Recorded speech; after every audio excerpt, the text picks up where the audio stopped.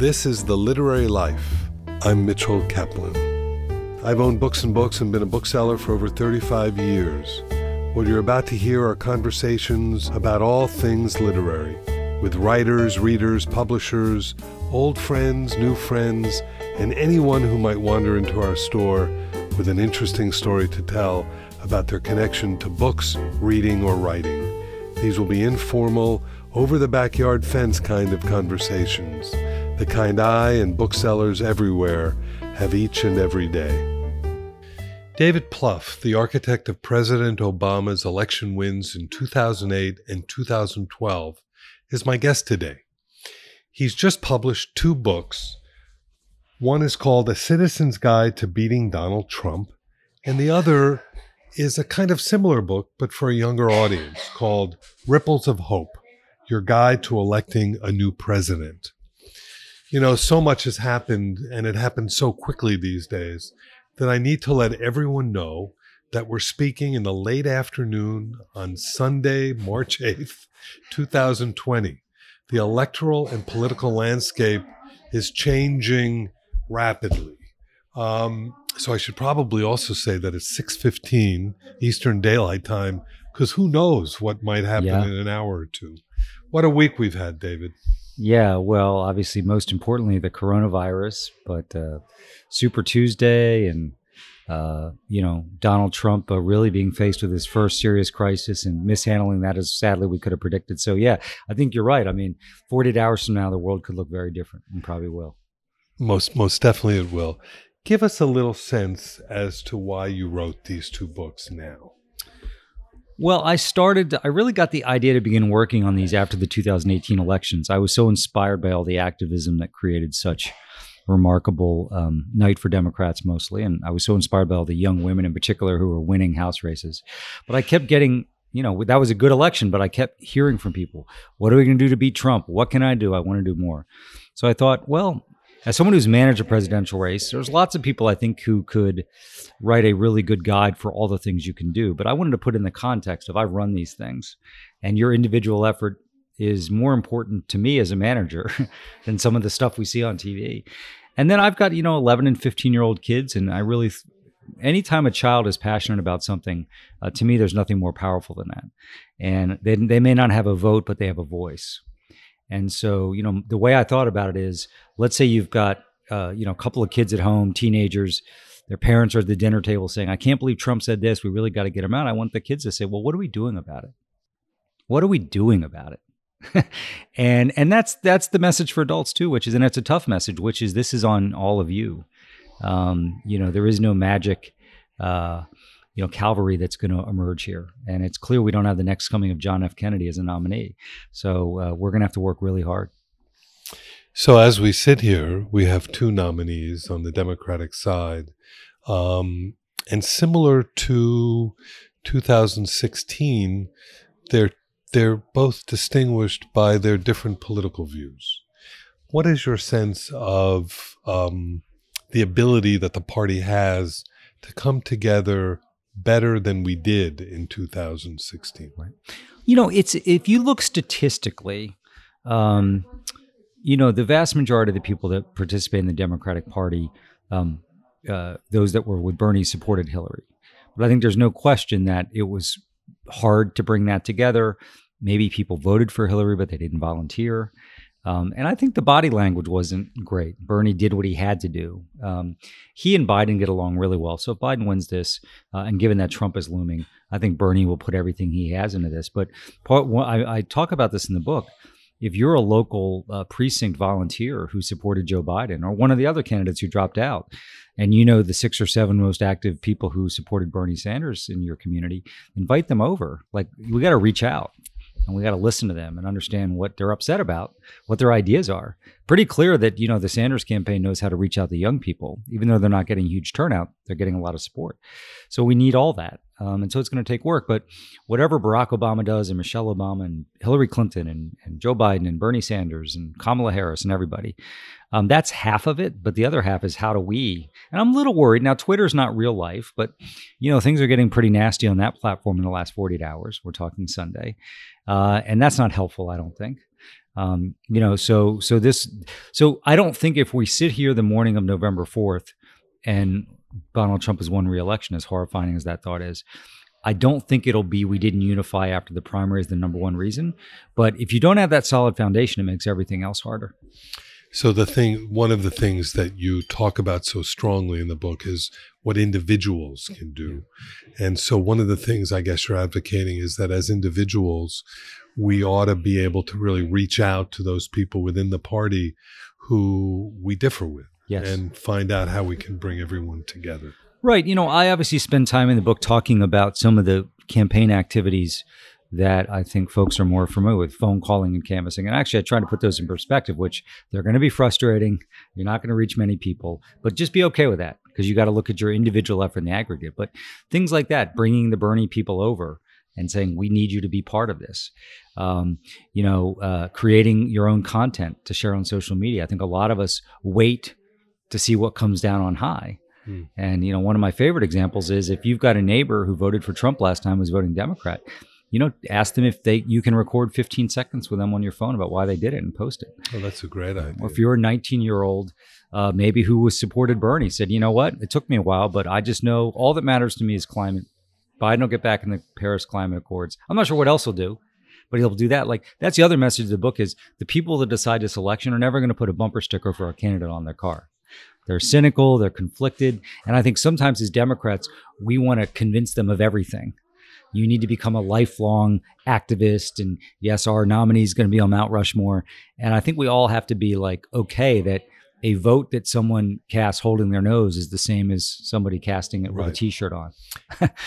and this time we do have a commonality. Those of us who don't want to vote for the current president, and that is that there's a moral imperative that we share in some ways, which is making for very interesting and strange bedfellows as well. Yes. If you just look at Sunday morning talk shows and what's going on, all the never Trumpers and all of that. And in some ways, I wonder, I've been thinking about this, and I wonder how you feel about this. The meme was always, or the conventional wisdom was that Bernie was the guy able to bring out more voters. But what we saw last Tuesday was that it was really Biden who brought out more voters. He brought out more of the suburban voters and that sort of thing. And I'm wondering if that's because he was bringing out people who were Republicans who had changed and switched over the suburban women who are now Democrats. So the Democratic Party itself has changed to some extent. Well, maximizing that drift in suburban areas to the Democratic Party, it's almost becoming a base part of our political coalition now. Right. And they came out for Biden in big numbers. Of course, what's crazy is 72 hours before that, probably some were Biden, some were Amy, so were people. And everybody was writing his obituary. Right, but that energy is great to see because we need that. We saw how important it was in 2018. The African-American turnout's been pretty high. I was in North Carolina just yesterday on a Saturday and at a book event, and a woman there got up and said, folks need to understand this is existential to us, to our community. And so they're coming out because they're worried about Trump. Young turnout isn't what you'd like to see. And so I will say this. So Bernie Sanders is a super strong candidate with the young, and he's not getting the turnout. It's hard to do. So to me, of all the things that worry me, it's that as I look at November. But we saw very strong youth turnout in 2018, really historic off-year turnout. And Barack Obama in both of his elections got very strong turnout. So we have 3 relatively recent examples, so we know it can be done. But if we underperform there, it obviously makes everything harder. What percentage is considered a good youth turnout about? Well, of eligible voters, I think you'd like to be north of 60 if you can in a presidential year. In what it always surprises people, and in some of the after analysis after 12. So, we won a tough re-election against Mitt Romney, won Florida narrowly, as you guys remember. And in most battleground states, we had a higher percentage turnout amongst young people than we did in 2008. And so think about that. 2008 was like hope and change. Now we had the recession, but still. 12 was like a gritty. Now, in a way, Romney seems so much of the past, women's health care. But that was, I think we did a good job as a campaign. But that was young people on their own just decided we are not moving backwards. So to me, that is the thing that we're going to have to watch really, really carefully. And ultimately, the people who are going to decide whether we have a good young turnout or not are actually not people who are ever going to vote in a Democratic primary.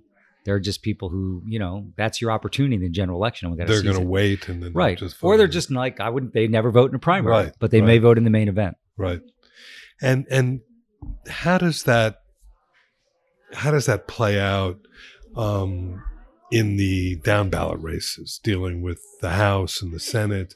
I mean, one of the dreams is to be able to get the Senate as well. So how would some of this dynamic play out that way? Well, first of all, this is super tactical. But one of the things we got to make sure happens is if somebody does come out to vote, in this case, let's say it's Biden against Trump and over Biden, we want them to vote all the way down the ticket. We have a lot of people who bail after the presidential vote. So you got to hold them on. But we are at a time in our party where our ability to win, it wasn't too long ago, we had 2 senators in Arkansas and South Dakota, North Dakota. Even in 10 years Idaho, ago. Okay. Remember? So those days are over for a while. Right. Which means our ceiling for Senate races is pretty low.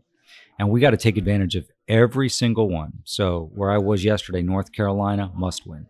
Obviously, Colorado. Maine against Collins must win. Colorado and Arizona. Those are the 4. Now, we may have a chance in Iowa, but we have to win those 4. Like, we have no Senate races to lose here. And that's why we need a nominee who does well enough to allow those types of candidates to win. Right. Yeah, no, that's exactly right on, I think. So you were telling me earlier that what you really got excited about was writing this book for younger people as well. Tell me why that's the case. Well, I obviously got excited about the adult version too, but young. First of all, I have kids of that age. Second of all, it's interesting. For me anyway, I was only worried about what they thought. Like I don't know. Sometimes when I was writing, this is only my second adult book, but you're like, is that going to make sense? And what are the cynics going to say? And with kids, it was just easy to kind of let it rip. And I just felt good about it. It was really, because some of it is educational. I try and explain about what a presidential campaign, but also how they can get involved. And it just inspires me. One of the things that gives me hope on the dark days are the people organizing, the kids from Parkland and Greta on the climate, and folks who've been organizing for the minimum wage who are young. Like, they're the hope. And, I think that I also was so motivated to write it because if Trump gets 8 years, we may not survive as a planet or a country. But, you've got this whole cohort then that's all they'll know. And the modeling of that from a behavior standpoint is terrible. So I just really enjoyed it. It was not that the adult book was not, I wasn't writing tight at all. I enjoyed that too. But this one was just so loose. And, because you're writing for kids, right? Who are not cynical, right? Who will say, well, I like 3 things. I didn't like 2 things. They're just going to absorb it and hopefully do some things with it. But I'm excited about it. Well, and I think it's an amazing teaching tool if people use it that way. And I would say the adult book that you wrote as well, it was riveting for me. I mean, I told you earlier that it gave me a little PTSD, going through it. Yeah. But it was a wake up call. It's a gigantic wake up call. And so, I was a little nervous a few weeks ago, but how do you think we're doing now? Well, I would, and I mentioned this in the book, I would still rather be us than Trump, despite all his advantages. And obviously his approval rating's not great, but he's got other advantages that I mean, like the Russians? Well, yeah, he's got the Russians, and he's got, actually, unlike last time, he's got a really good campaign. He's obsessed with winning. He'll overperform in battleground states. I mean, it's almost certainly we're going to win the popular vote again, but that doesn't matter, But there are more than enough Americans in the battleground states, particularly if we do some smart registration, to beat them. And so the whole point of the book is the execution has to happen. And we can't assume the execution will happen because our candidate's awesome in debates or gives a great interview or puts out a great ad. It's on us because it literally is a person or 2 at a time. So here, let me give you an example. So let's talk about Wisconsin just because it's a smaller, but Hillary only lost by 23,000 votes. So let's say you go down on a Saturday, the first September first Saturday in September of 2020, later this year, and you go door knocking with a list the campaign gave you to try and convince people who are registered but the campaign thinks might turn out. and you out there, you're sweating because it's still kind of hot and a lot of people aren't home. At the end of the day, he said, I think maybe the two people I talked to now will think more seriously about voting. One of them said they definitely would. One said they might. And you can say, what the hell does that mean? But if 5,000 other people are doing it that Saturday, that's 10,000 people. 10,000. And the next day, that's another 10,000. That's 20. 8 weekends, 160,000. So let's say 140 of those 160,000, which is a huge flake rate, don't follow through. It's still enough to win the state. And so Florida, as you know, the last 3 elections has been enormously close. So close. And so you think about, in Florida, if you have 10 or 12,000 people out every weekend and doing phones and doing social media, it does aggregate up. And listen, I write about this in the book.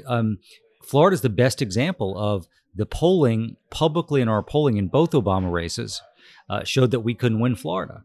But we said if we register this many people and turn out this many people, and we knew we could because we had such passionate volunteers, we made the most important decision you make in a presidential campaign. What states do you target based on strength of volunteers in Florida? And that is the best example of what's possible if people get motivated. Because you can't get to a win number in some of these states, no matter how much money you have, no matter how strong your candidate is, if you don't have the requisite enthusiastic support on the ground. I think that's beautifully stated. And I think, there are groups now who are organizing in states like California and New York that are clearly going to be Democratic states. And they're encouraging people to go do it, just what you're saying, in neighboring states that might be a little bit up for grabs.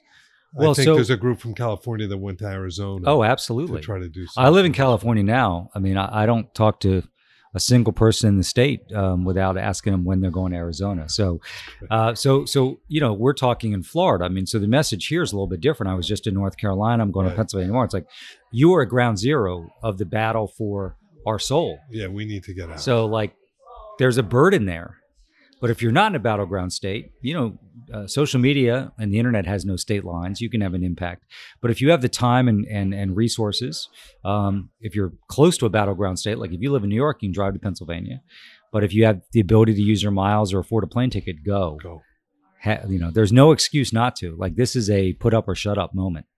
Because I'm really curious, because as a political junkie my whole life, I am very curious as to what road do you take? What road do you go down to become a political consultant? How did that happen in your life? Well, for me, I was at an age pre-internet, okay, but I followed current events very carefully, newspaper, TV. Was in college, wasn't part of the college Democrats. Where did you grow up? You grew up in Delaware. And you went to University of Delaware, right? Yeah, and so we used to have these things called newspapers, right? And I think the summer before, I had cleaned chimneys with my brother. He had a chimney cleaning service. And there was an ad saying, come work on a Senate campaign. And actually I thought, well, I was thinking I'd go to law school, but I'm like, that may have some more connection to what I may do after college than chimneys again. So I'm like, I'll go interview. It was to be a canvasser. Joined that U.S. Senate race, and I loved it. We lost. I talk about it, a narrow loss, and I learned a lot about that in terms of the power of the individual. But then went to Iowa. And, for me, it was like I just kept getting more responsibility. I managed my first congressional campaign at 24, first Senate race at 29. So you did this right out of college. Yeah. And so the beginning part of my career was in campaigns. Then for a while, David Axelrod and I were partners and did consulting for people like Barack Obama and Deval Patrick. Where did you meet David Axelrod? So David was the media consultant and strategist on a Senate race I ran in 1994. So was that for Harkin? No, it was a guy named Charlie Oberle, Attorney General, who ran against Bill Roth of Roth IRA fame. Of course. We lost because of 94's. Well, your older listeners will remember, was a terrible year for Democrats. And it was a big undertow. But David and I stayed, close friends. And after the 2000 election, we hooked up. And that, 2002, right after the 2002 elections, is the first time I met Barack Obama, a state senator. And I had breakfast with him. And the conversation literally was like, you have to stop driving yourself around because then you can't make phone calls, and you got to stop dodging your fundraising calls. And, it was like the most remedial conversation ever. And it's a great lesson. And I give David Axelrod most of the credit for this, but, it was a decision we had to make as a firm. It's like, he's not going to win and we're not going to make any money, but he's clearly just an awesome guy. So let's do it. And it really was just like a labor of love. And so that's, for me, I love politics because I'm a super competitive person. So politics is great. You win or you lose. Right. I think that it matters. One thing I tell people, sometimes the connection is missed. Let's talk about Florida. So the 2000 election, obviously 538 votes. And when people talk about what that means in relation to the Iraq War and the hundreds of thousands of Iraqis dead and thousands of Americans and what it meant to our economy, at the root of that was not a foreign policy decision at its core. It was an electoral decision. Most definitely. Everything in this country that we do or don't do flows back to who we elect. And I think sometimes people forget that. It seems like a debate in Congress or in the UN or at a state legislature. It all flows from elections. And so for me, I've never forgotten that. Who wins these elections matters more than basically anything in the world. And that's what I really respect about you, David. It comes through loud and clear in your book that what drives you and motivates you is not what might drive and motivate just any political consultant. It's not just the winning and losing, but you want to do something that matters. It's clear that you want to make sure that what you do makes a difference in the world, I think. Well, for people who, won't ever be, necessarily at a fundraiser or, working on a campaign, we're fighting for people who need to be fought for. And that to me has always motivated me. And that's what scares me about this election. I mean, Trump, having worked in the White House, and we're beginning to see with the way he's handling the coronavirus, his policies are terrible. He's a terrible human being. But so much of being president is stuff you weren't planning for. And it you just went through drops that. In your lap. You went through that when you were the advisor to the it's president. hard. Yeah. And you need someone who's stable and who's selfless and who's willing to do things even if the politics are bad. And Trump is none of those things. So that's what scares me. And the power of that office has grown over time. It's the most powerful office right now the history of the world's ever known. And we have one of our worst, least talented people in it. It's super scary. But any election matters, because what flows from that is decisions that affect people's lives for good or for bad. And one of the things that makes me really excited, you're starting to see more people decide to run for office, not because they see it as a career. I think for a long time, people thought I'm either going to have to make this a career or not. It's like, I will go be a reform district attorney for 4 years. I will go be a city manager. Mm-hmm. I will be a state senator for 4 years. It's too many of our best people were not choosing that route, and they still don't. Mm-hmm. But I'm so excited to see just like normal people deciding to get in the arena, and they don't see it as a career. They're just going to do it for a period of time, take their swings at the plate, and move on. And God knows we need that. Yeah, and they're winning. And they're winning. Of them. Yeah, maybe. Yeah. My last question for you is just one that, maybe I just want sort of to get an idea, inside your own mind. Where do you get your own information from? What is your day like? It's a great question. So for me, I listen to the Daily sometimes. I listen to sports podcasts. I read the New York Times. I read the Wall Street Journal. I follow a lot of conservatives on Twitter to say what they're saying. I think that's super important, both to know what the opposition's saying, but sometimes you'll see something that you agree with. I watch a lot of documentaries. I think I found myself, because we're in election seasons now and primaries, spending more time on Twitter than I'd like. So my resolution to you on a Sunday night is this week I will spend less time on it, because I think it fries your brain. And I've been spending a lot of time reviewing election statistics. I did before I wrote this book, and I have them on my head at all times, but I'm spending a lot of time playing with scenarios for what we have to do to win. And reading a lot. So, I just started Eric Larson's new book about Churchill, and finished Phil Rucker's book, Very Stable Genius, that he wrote with Ashley Parker. I've always been a pretty healthy reader, but I'm trying to read a book a week this year, and it's really made my life healthier. And you're in the city, you live in San Francisco, so... Independent bookstores everywhere. It's the best. What are some of the ones you go to there? We live within walking distance of Books Inc. Oh, you do? So, they've got several chapters, but that's great. City Lights, obviously, when you're downtown. Cool. David, I was really impressed with one particular passage that you highlight, actually, on the dust jacket of the book. I wonder if you could read that for me. Of course.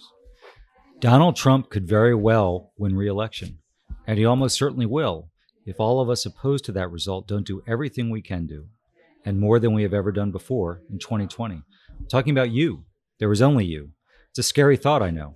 How can one average citizen win against Trump, Javanka, Fox News, Breitbart, those Russians, and billions of dollars in lies and distortions?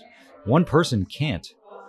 But when you become we, and we becomes us, millions and millions of us, then we have a grassroots force too powerful to be denied.